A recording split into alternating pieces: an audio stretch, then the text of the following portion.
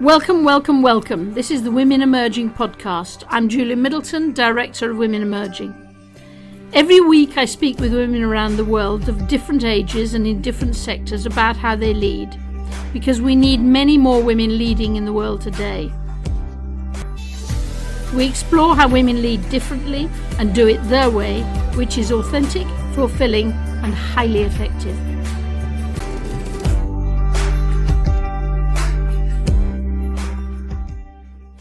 Tomboy or girly girl? Which one makes for good leading?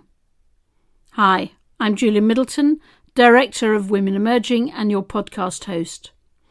This is the second episode with Priyanka in Botswana about the conversation she's having with her 9-year-old daughter about leading. Most of the conversations are happening in cars. Last week we talked about Barbie and frivolous careers and role models.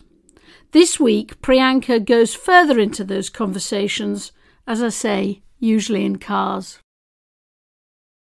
If you've been celebrating a religious festival or marking the end of a long year, I send you my love.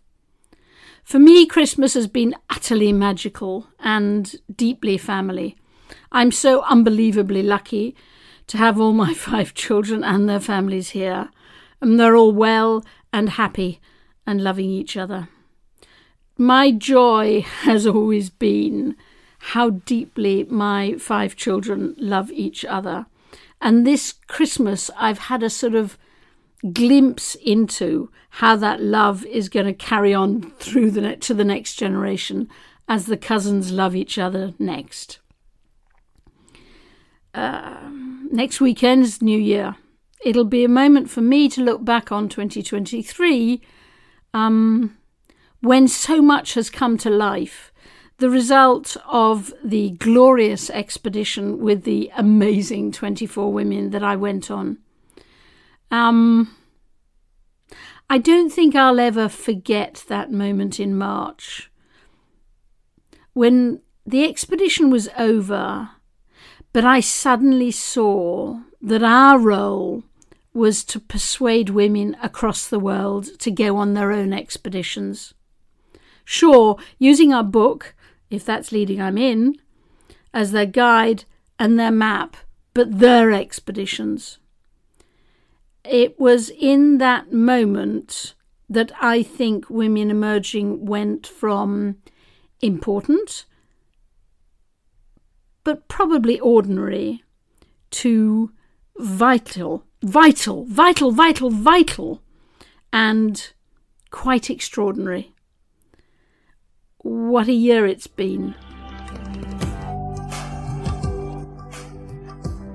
So Priyanka, let's get really, really practical on this episode. How do you counter what comes back into your house? That sounds silly, but it's what I felt. I felt that sometimes I was sending a perfect daughter out into that world, and an imperfect daughter came back. Now, I don't mean perfect and imperfect, but all of them, and I've got 3 daughters. I accept they're all now in their 30s, but they were coming back and repeating things to me that made me want to tear my hair out. It has to be said my sons were doing the same thing, but were concentrating on my daughters. They were bringing things back into the house. And I felt almost sort of invaded by what they were bringing back. Tell me about, how do you cope with the sort of tomboy versus girly girl stuff? I think I love that you've asked that, because that is a real challenge for Arnavi, right? It's a challenge she is experiencing as she forms her identity and her likes and her dislikes at this age. And I think this is a really strong age where she is doing that. She is figuring out what her fashion style is. She is figuring out who her friends are. This is the age where it's getting interesting between friends that are boys versus boy friends, and Those are the kinds of challenges she's experiencing on a day-to-day. And this aspect of, am I a girly girl and am I a tomboyish, and do they have to be one or the other, is something that she is actually herself facing at the moment. And she will ask that to me, because she thinks she sometimes is being, in particular about her dress sense, she sometimes thinks she's being what is the word? Flaky in her choices. So there will be days where she wants to be as glamorous as possible, especially for Indian cultural functions, for example. She wants to be in the beautiful Indian outfits and the big skirts that can twirl. But then if you're just going over to a friend's house, she'll be in the oversized sports shirt and shorts. And, she'll sometimes become very conscious of that and say, oh, should I wear a crop top instead? And, it's sometimes that, again, provoking that conversation about why do you think that? Why do you think you should wear a crop top instead? And that's the kind of what's coming through the door, is what all the other girls are wearing, what on TV all the girls are wearing, what her cousins are wearing. It's all around her. But she kind of, what she said to me is, I kind of feel like I need to be one or the other, mom. I need to be very girly or I need to be a tomboy, but sometimes I'm a bit of both and I don't know what to do. And so we started talking about, what does a tomboy mean to her? And where does that phrase come from? And then actually, where do these images of what a girly girl comes from? And it goes back to the Barbie movie, as it always does, and what media and society has perpetrated as what is an appropriate way of dressing, and what is what is considered beautiful, what is considered fashionable, what is considered acceptable. And so actually what we've ended up talking about is, how do you still be really proud to embrace what is girly about you, and actually how, and then her question back to me is, am I not a feminist then? And so how does embracing girliness not make you not a feminist? So how can you or a leader? Yeah. How can you wear a fully pink suit and still be a leader or be a girl boss? And what does that mean? But also, if you support a football team or a cricket team, which is for her, it's cricket. If it's a cricket team that she really supports, how is it that she can be proud of the fact that she wants to wear her cricket shirt with shorts when she's going out? And why is it acceptable for my son to dress like that when we're going out to a party, and it's not acceptable for her to dress like that and who's dictating that, right? Like that acceptance is not coming from me or her father. So it's not about our household. That acceptance is what's coming from outside, or what she feels is going to be from outside. So one of the things that we've started talking about is she writes a journal, is to write down all the stereotypes that she can think of for boys and all the stereotypes that she can think of for girls, and then start to say which ones she absolutely wants to defy, and why. Right? Like not defy just because you think it's wrong, but defy because it doesn't feel right for her. It's not authentic to her. But it was interesting how you said about perfect. Anavi, I think, has got this idea of, so what is perfect? And we have a saying at home of, perfect is boring. And so again, whatever image of perfection, of a perfect girl or a perfect boy or a perfect grade at school or a perfect behavior, whatever that perfect is, who created that? Let's question that first. Where does that come from? And that's the first step that we always take, is where does that come from? And do you believe in it? And then let's talk about what that really means for you and for us as a family. I am laughing my head off. I remember going once, I was miserable. So a friend invited me to go on a weekend holiday, and I have white skin, and it was very sunny, and I forgot to take any cream. And I was literally sort of bright orange by the time I got back, bright pink, probably. And I remember on that Monday morning going to work and thinking, so what do I do about this? So I decided to wear a pink suit to go with my pink face. Pink face. And I walked in, and the first person I met was my future husband. He has endless memories of me in my pink face and pink suit and pink everything. Before I was saying I was sort of putting away brothers, but that's interesting too, isn't it? And I suppose with you, your son is only 6, so it hasn't happened yet. But I predict that it's not just your daughter who'll be bringing things back, but your son bringing things back from the outside world. And it has to be said, all 3 of my daughters, they take personal pride for the fact that their 2 brothers have married or nearly married, I would think, incredibly powerfully interesting women. All 3 of my daughters claim that's their achievement. I really do think it's about the family.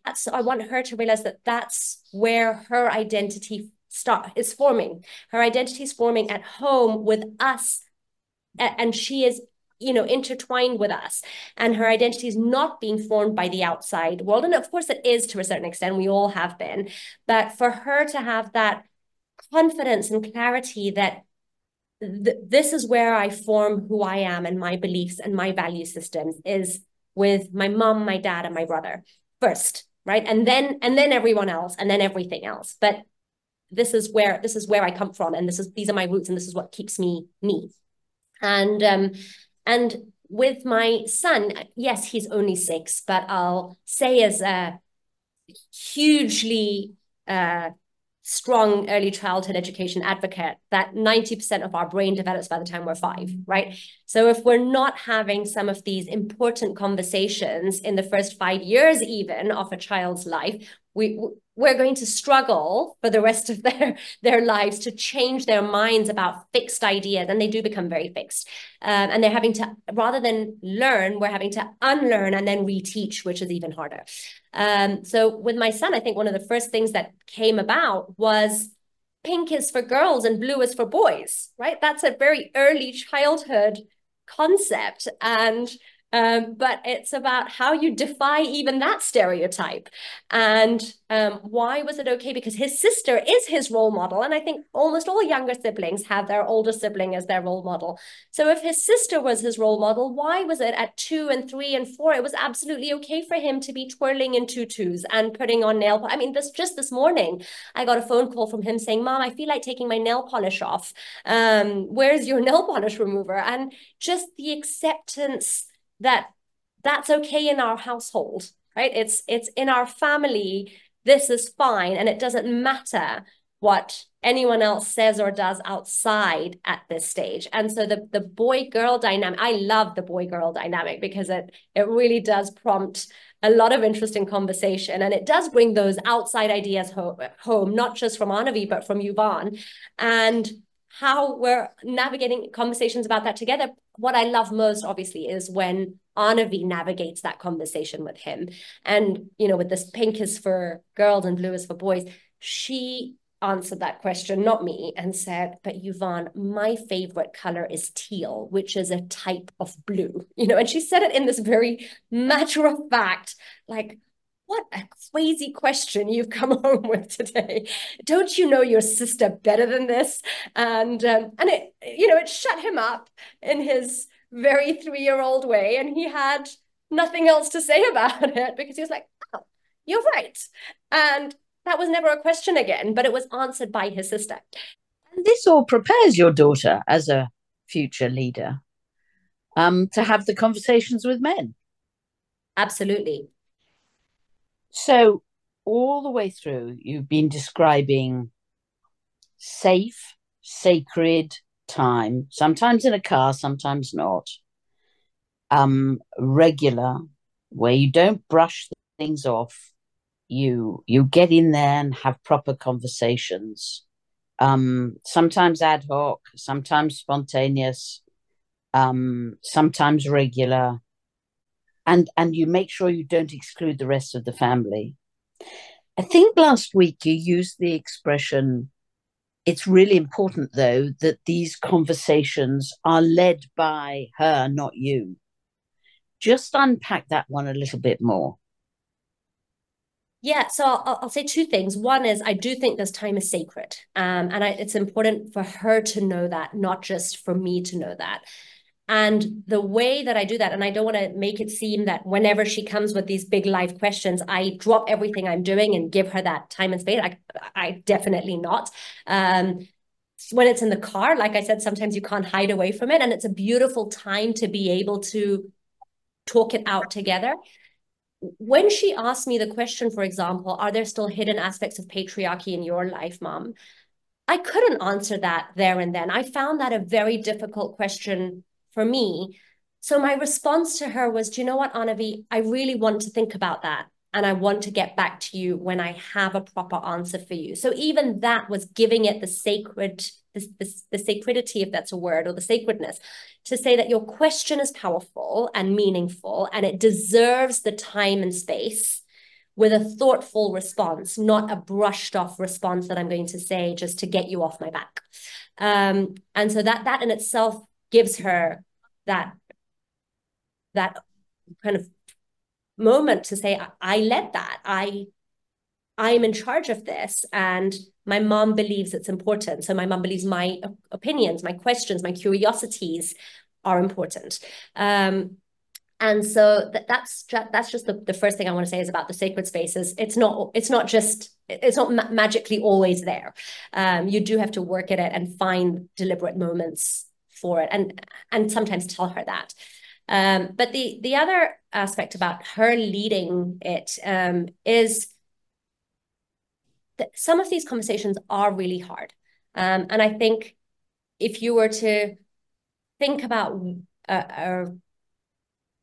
by the book when you should have these conversations with your child, I don't know if automatically the age of 8 or 9 would come into your mind. But I do think that your child will drive what is important to them, for what they're exposed to, for what they're experiencing, for what they're trying to figure out for themselves. And so, you know, in the early childhood years, that comes out usually through play and role play. And you'll often see it with younger kids under 5 who are taking teddy bears or cars, and you'll see them role playing scenarios that they're trying to make sense of in the world. And you usually allow them that time and space because it's abstracted and it's their play. I think in the ages of 8 to 13, 14, we often ignore that when children come up with difficult questions because they don't play as much and they're not, you know, it's not the same kind of play. That's sometimes a really neglected age and phase. And then teenage years, we suddenly were like, we have to have all these conversations with our kids because we haven't had them yet. And they're going to go face this in the real world. And now we're trying to build them up as leaders and try and build that confidence and clarity and ambition before they go off to university and have to be on their own. And I think that's sometimes a lot of pressure on parents of adolescents, but also on the adolescents themselves who are going through puberty as its own whole thing, plus all of these difficult conversations. So why I think it's important for her to lead them is because they're relevant to her now. And they're going to be the basis of the identity she's forming for herself and the friendships that she's forming, the choices that she's making at school and outside of school, the way she interacts with family members, extended family members, you know, all of that is actually being formed at this age. And if I'm not giving priority to what she feels is important and she wants to drive, I would really be doing her a disservice. And I think I would be trying really hard to play catch up when she's a teenager, to have these conversations then. And they would be very different conversations. There'd be more instructions as opposed to facilitated. So what do you think? What about you? What about in our family? You know, I think as a teenager, when you have these conversations, you're telling your child what is acceptable and what is not, what to do and what not to do, whereas you're not really doing that in 8 and 9. And so you've got a much more open space to a much more safe and open space for the child herself to figure out what is right or wrong for me and why. And then you can guide it, you know, and it's not instructive in the same way that it is as a teenager, I think. I think it's perhaps important to say that sometimes it's conversations and at other times it's sort of experiences, isn't it? 100%. There are some experiences that have a much deeper impact or the same learnings or outcomes that an hour-long conversation would have, but you've had it in a moment. One of the examples about experiences that I really think about is my daughter and horse riding. So I went for a joint horse riding lesson with her a few months ago. And what was incredible to see was the difference in the way that she handled herself on the horse from a year ago to how she is now. And for a horse that used to, she used to find really difficult to ride because he has a very strong mind of his own, and he believes he's a very well-trained, experienced horse from shows and jumping. So he believes he knows the ring better than a rider knows him. And for the first time, both her teacher and I had this moment of awe where we just had to stop riding ourselves to watch her, because she led this horse. And every time he tried to pull in a different direction, she was able to lead. Every time he wanted to, go towards the exit because he wanted his food, she was able to tell him using her words and her body language, this is not what we're doing right now. We're still in the ring. And that was this beautiful moment of leadership that she displayed in a very confident, calm way without struggling. There was no fight. There was no pulling off the reins. There was no loss of control. There was just clarity, calmness, confidence. And it wasn't about a conversation. We didn't even have to talk about it. We just watched. And when we got off, we just smiled. And she said, yes, I know. I did that really well. And it was this calm, clear confidence that she had as well, that she knew in that moment she was a leader. You once talked to me about a conversation you'd had when Anabe, I think, had received a badge or a medal or something like that in her class. And about, because I think this is a really interesting piece of leading, isn't it? Is that when you are celebrated, how do you not brush that off, but receive it with gratitude and the respect it deserves? Because so many of us as leaders are not very good at doing that. But how do you also accept it while making sure that your behavior in receiving it does not ostracize everybody else in the class? There were different aspects to it. There were moments where she is embarrassed for the praise that she gets. There are moments where she feels she didn't deserve it. And then there's the complete opposite. There are moments where she steps into it and she's like, yes, I did that, And I think one of the things that we've talked about is, one, when you are embarrassed about it, why is that? And sometimes it's just she doesn't want to be singled out. And it's easier to fit in and be the same as everybody else. And the other times it's because she's often felt it's not only because of her, like it's a team effort, but only she's getting the recognition or the credit for it. So, it might also be sort of early days imposter syndrome that a lot of women leaders feel. And I really think sometimes that is it, without her being able to articulate that. And so, but these are the two situations she's able to articulate. And we've talked about both. And the one about when it's involving other people is, so what can you do about it, Anavi? And, and that's the leadership trait that we're trying to get her to understand, is bring them up with you. When you get acknowledged for that, don't be embarrassed and kind of hide away from it. Step into it and say, yes, thank you, but I didn't do that alone. And these are my two friends who also helped me do my presentation about Egypt. And, this friend did this part, this friend did this part, and I did this part. And sure, maybe I was the group leader, but I wouldn't, I only did this section. And so be open about that. And, it was about giving her the words to do it. And I think that was the important part, is she's 9. So she doesn't know how to do that unless you guide her how to do that, unless you tell her how to do that. And you need to tell her once, and then in the future, probably she'll just do it automatically. But if you don't do it again at the age of 9, then by the time she's 13 or 14, she is either going to completely hide away from it or never acknowledge those and just take that credit for herself, which is not being a leader, right? Either way. And so that was the one of that. And then the other about, being like possible imposter syndrome, or just not wanting to be singled out, not wanting to be acknowledged, and just being very happy to say, just don't talk about it. Like, nobody needs to know. That one is really, we've tried to really dig into why. And it is different depending on what it's for. So when it's for something that she values, she's very excited to be acknowledged for it.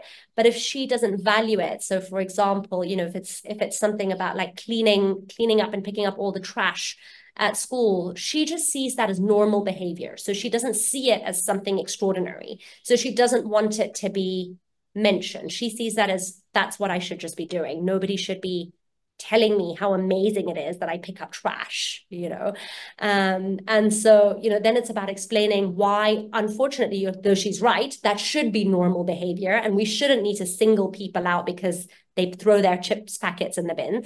Unfortunately, it's not normal behavior. And so to make it normal, we actually have to acknowledge those that do it really well, so that more people start to do it and it becomes the norm. And so we've really started talking about that being how she can set a trend to make it then the norm. Yeah. It's raw, beautiful, amazing leading. Yeah. And it's a girl. And I love that.